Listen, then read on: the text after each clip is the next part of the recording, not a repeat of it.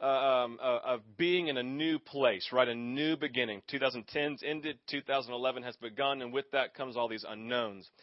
And we talked last week of saying it's important that we, in this season, if we're going to be following God, that we know Him. We need to know Him. And so last week, we specifically looked at knowing God as a caring Father by the way He fights for us. First week, we talked about knowing God as a caring Father by the way He relates to us. And we said He relates to us with compassion. He relates to us with faithfulness. He is all-powerful, and He relates to us that way of being all-powerful. And He's very sensitive to our weaknesses and our shortcomings, right? We said do you know Him that way, as a God who relates to us in this way? We said the second thing we need to know about God is knowing God as a Father, caring Father, by the way He fights for us. We named 4 things last week. We said knowing Him as a God as initiator, as a Father as initiator. We said that, hey, we love because He first loved us. That in the midst, when we were in sin and sinful, He came and died for us, right? So He is initiating. That's the story of the good news, the gospel of Jesus, that when we were separated from Him, He made a way to be connected to us. He is an initiator. So He initiates movement in our lives. He initiates a breakthrough for freedom in our lives. So number 2, He's a Father who speaks. We read from Isaiah 42 where it says, hey, listen, I want to speak to you. I want to share things in advance of them happening so that you'll be in the know.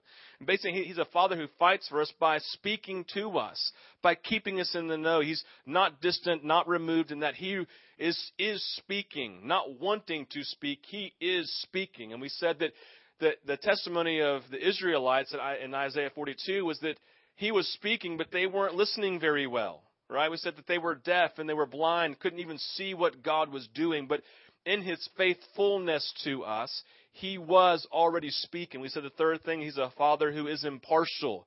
That He doesn't have favorites, but He wants to move. He wants to move in all of our lives. He is impartial. He's not partial. He is impartial. He doesn't play favorites. We said the fourth thing, He's a Father who is zealous.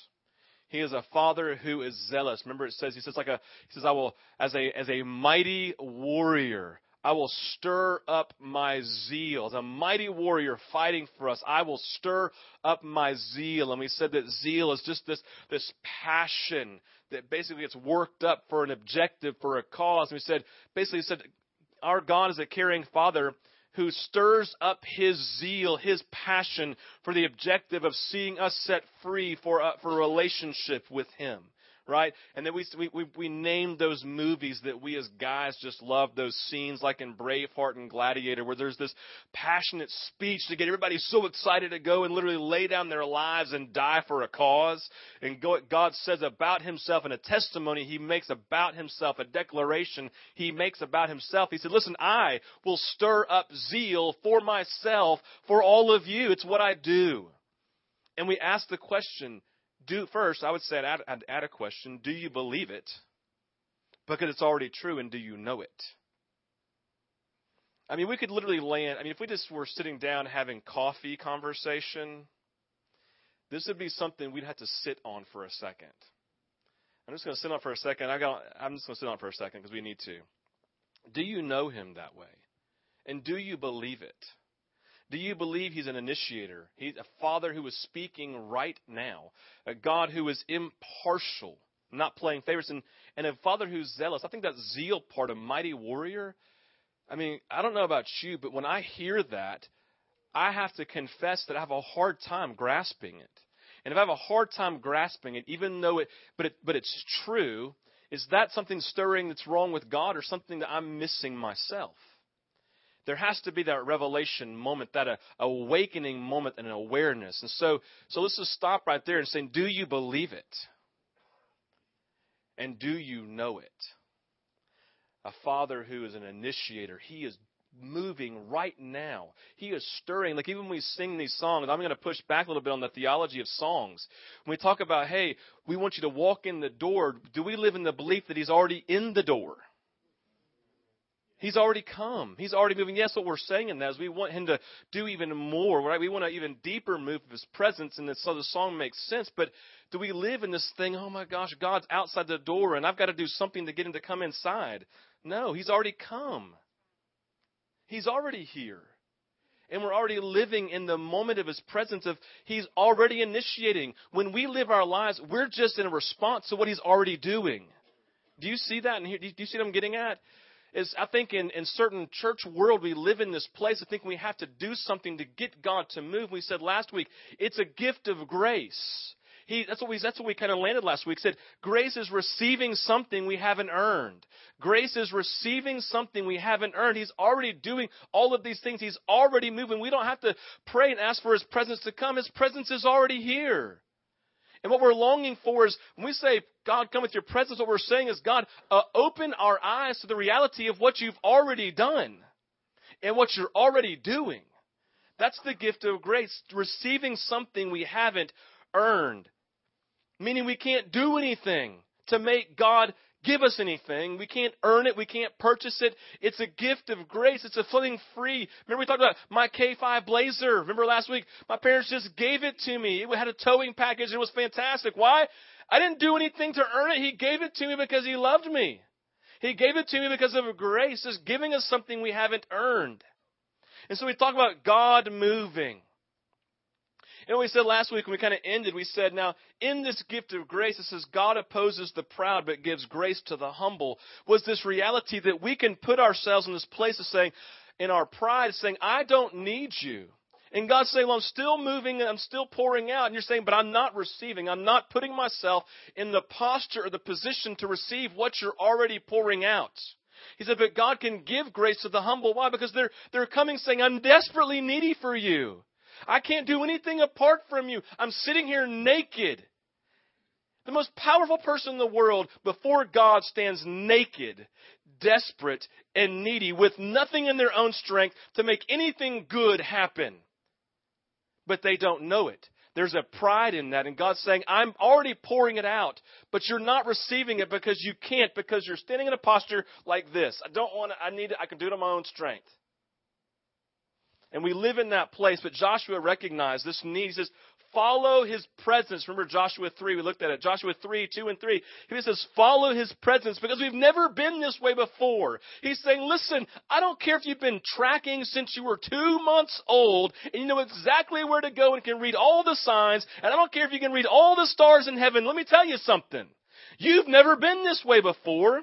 You are desperately needy for His presence. And if you don't get behind Him, you're going to wreck. It's a gift of grace, He's saying. Listen, it's a gift of grace. He's moving in front of you, and you've done absolutely nothing to earn it. But if you'll just get behind Him and follow Him, He will lead us because He's been this way before. How can He have been this way before? It's right now. Because He lives here, here, and here, and here all at the same time. The beginning and the end and the middle, right? It's the gift of grace. He wants to lead us in this place. He says, I want to pour out my grace. I want you to have an awakening moment of me being an initiator, a God who speaks of me being a Father who is impartial, and I'm zealous for you. Believe and be awakened. That's what He's doing. That's what He's saying to us. But in Isaiah 42 that we looked at, we see the Israelites themselves literally living in this posture, in this position with their hands like this and unable to receive. Let's read this. We read it last week of verse 20 of chapter 42 of Isaiah. Isaiah 42, starting in verse 20. I think we read a lot of this last week, but we're going to read it again. Verse 20, it says this, talking to the Israelites. Basically, listen, if we were to put it in phrases today, he was basically talking to the church. We wouldn't use that term, but just kind of get an idea. The Israelites were the people of God, the people in a relationship with God, His chosen people. Who represent the church today. Verse 20 of chapter 42. You have seen many things, but you pay no attention. Your ears are open, but you do not listen. It continues by saying, so basically saying you're deaf and you're blind. You've chosen deafness and blindness. Verse 21, it's pleased the Lord for the sake of His righteousness to make His law great and glorious. So by grace, He's still doing this mighty works, right? Verse 22, but this is a people plundered and looted, all of them trapped in pits or hidden away in prisons. They have become plunder with no one to rescue them. They have been made loot with no one to say send them back. Verse 23, which of you will listen to this or pay close attention in time to come? Who handed Jacob over to become loot and Israel to become to the plunderers? Was it not the Lord against whom we have sinned? For they would not follow his ways, and they did not obey his law. So let's look at a few things that we see here. Number one, spiritual deafness and blindness were self-inflicted. Spiritual deafness and blindness, they were self-inflicted. God was moving. He was speaking out of grace. But because of their posture in life, the direction that they were looking, the way of life they were focusing on, they could neither see him nor hear him. I love my daughter Sarah. She is fantastic. She's great and perfect in so many ways. But one of the aggravating things about her is that she just seemingly sometimes, not all the time, but sometimes won't do what we ask her to do. Or she gets lazy and wants me to do it for her. Case in point, one day, this is not that long ago, about a month ago, we're in a hurry to leave. And I said, listen, Sarah, I need you to get your shoes on. We got to leave in 5 minutes. I'm not quite ready yet. So go find your, she was basically dressed. Just find your shoes. She's like, okay, Daddy. And so I go in, I get dressed, I come running out, and she's standing in the kitchen doing this. With no shoes on. And I look at her and said, Sarah, where are your shoes? I can't find them, Daddy. I said, where did you look? I looked everywhere. Right? I said, you looked everywhere, really? And I said, and then here's the funny thing. I look at her, right? I look at her. She's right here, right where Bill is. And I look right here where Danny is, and there are her shoes.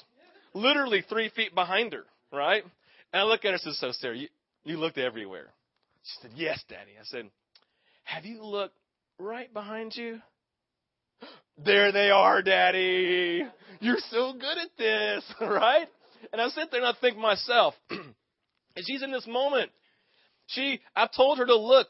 She has the ability to look. I've given her the ability to look, and she's sitting there looking like this. She can't find anything. She's getting frustrated, and 3 feet behind her are the very shoes that she's looking for. Because what had happened in the moment, she had not put herself in a position or a posture to simply turn around, look on the ground, and find them. What I would say to us today is the grace of God is always 3 feet behind us. If we would simply put ourselves in a position and a posture to receive the very thing that's already being poured out. The grace of God is being poured out. And it's simply us putting ourselves in a position and a posture to go like this and turn around. You know what I'm saying? In this position and posture of humility saying, grace, grace, grace. But instead we do this and look like this and don't find anything. Because we're not in a position or a posture to receive that which is already being poured out. Number 2, spiritual deafness and blindness, they are sin.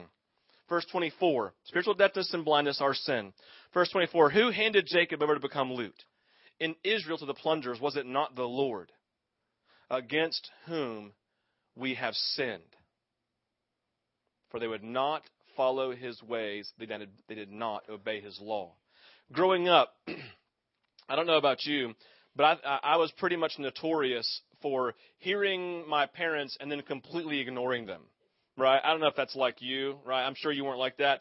But I'll never forget one time, I'm literally in a place where my mom, we're at the lake, and my buddy's with me, Charlie, and Charlie says, hey, let's swim under these boat docks over here. My mom hears, she goes, no! If you swim under the boat docks, you will die. I mean, very dramatic. And then she gives me 5 ways that I could die under a boat dock. Well, fishing line could get wrapped around your foot and keep you from swimming, and you would die. Or you get underneath there, you run out of breath, and you would die, right? And I'm like, oh my gosh, I mean, seriously. And so we're just like having this death moment together, right? And so finally she leaves, she goes up to the house, and Charlie, of course, goes, you ready to swim to the dock? I'm like, yes, let's go, right? And so Charlie takes off first, right? He takes off with we have our masks on and our fins. We can swim fast, right? So he takes off, gets to the other side. He's like, I made it. I'm like, fantastic, here I come. But as soon as I put my head under the water, I hear my mom say, you're going to die, right? And I get halfway under, literally, and all of a sudden I go, ah, and I panic because I hear my mom's voice, you're about to die, you're about to die, you're about to die. I'm like, oh my gosh, right? And so I'm like, ah. And so I did the smart thing. You always swim towards the deepest water, right? Deepest water, safest place. And so I start swimming towards the deepest water where I can see sunlight at the end of the boat dock. And so I'm swimming, and I look up last second, and literally right here, the second row, there is a bar 5 feet into the water I did not know was there. And last second, I go like this, I duck, and it hits me right here and creates a massive gash, right? And it hits me so hard, it stuns me. And all of a sudden, I just look up, and I start sinking. And I hear my mom's voice, you're about to die! Right? I'm like, great, my mom's right. And all of a sudden, I just kind of, I just all of a sudden go, kind of shake myself out of it, and I kick my fins up, and I take a deep breath at the surface. Now, you see, in the moment here, my deafness to my mom's call literally was sin. It was disobedience. And in the moment, my mom's voice was telling me what to do because she knew it produced life. And right, so when I got up to the house, what'd she do? I told you so, right? She did the whole I told you so, right? But in the moment, here we are, and I'm hearing this voice. Spiritual deafness and blindness, they are sin. If I hadn't, literally, and to the point number 3 is this, spiritual deafness and blindness, they lead us to spiritual imprisonment. They lead us to spiritual imprisonment. Verse 22 said, but this is a people plundered and looted, all of them trapped in pits or hidden away in prison. My mom sits there and says, don't swim under the dock because you could die. I'm like, whatever. I put myself in this posture. I don't need your wisdom. All right? You're being overly dramatic. You're being a mom.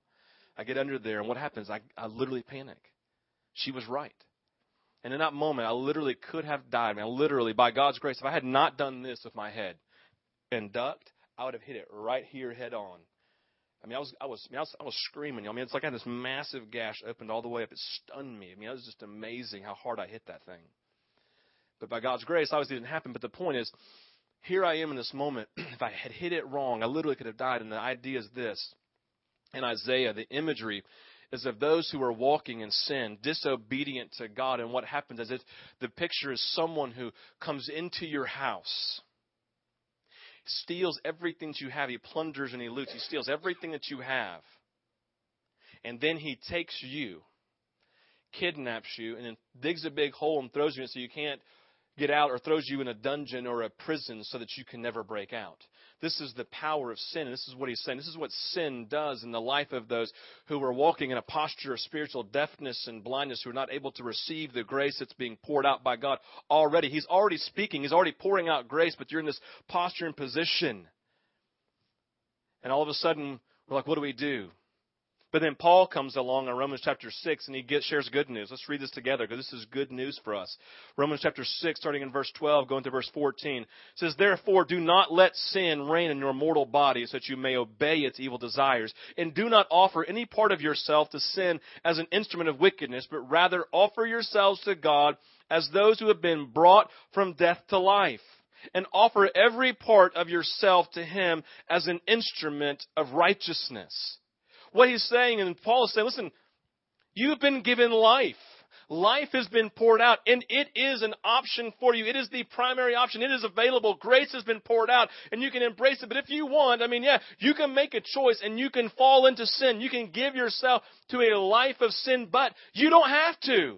Verse 14, he says, for sin shall no longer be your master, because you are not under the law, but you are under grace. He's saying grace has already been poured out. It's a gift you haven't earned, but it's already been poured out. You couldn't do anything to purchase it. It's already there. Sin no longer has to be your master. It's already present there. You don't have to be deaf and blind. All you have to do, empowered by Jesus, who has come into your life, empowered by the Holy Spirit, and saying, I can't conquer sin in my own strength. It's overwhelming. He says, fantastic. I've given you a choice. How, God? Because without earning it, I've poured out my grace, my Holy Spirit, to empower you to be victorious over sin and now to live a life of righteousness, standing in right standing with God because of the work of Jesus in your life as a gift of grace.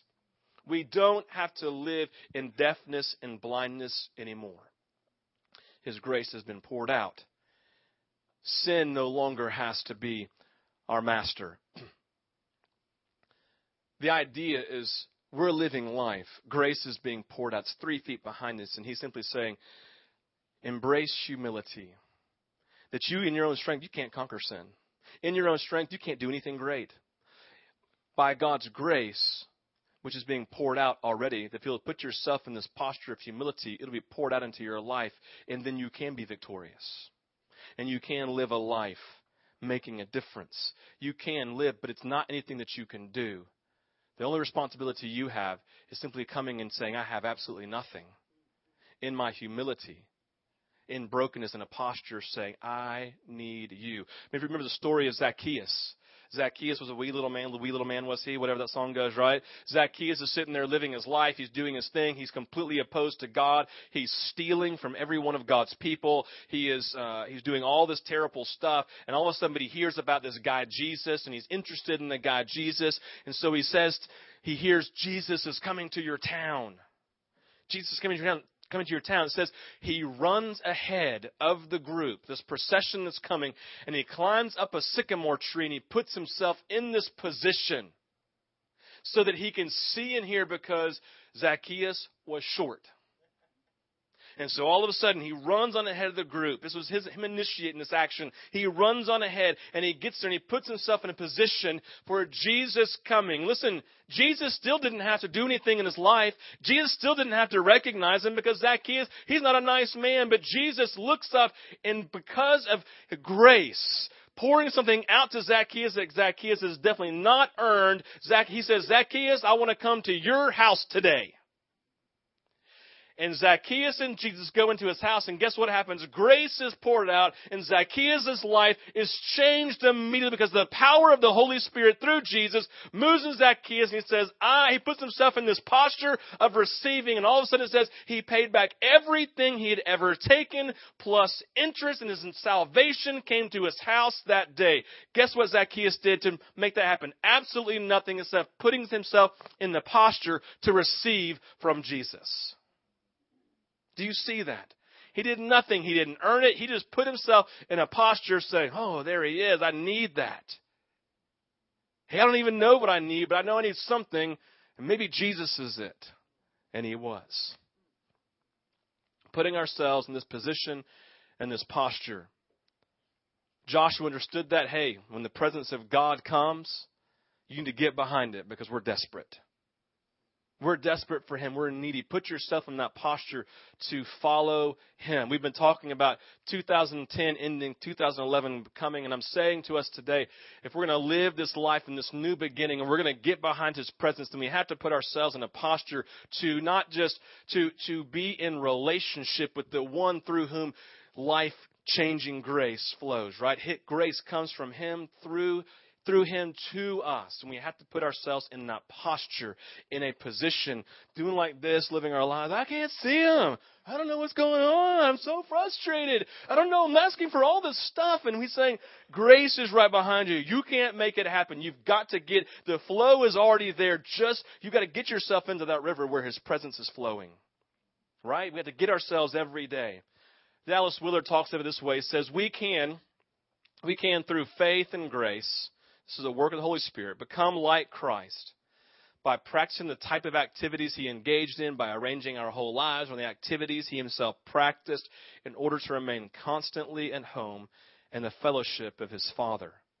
Listen, there are things that in Scripture we talk about. We see Jesus, and what does he do? He's praying. He's reading it.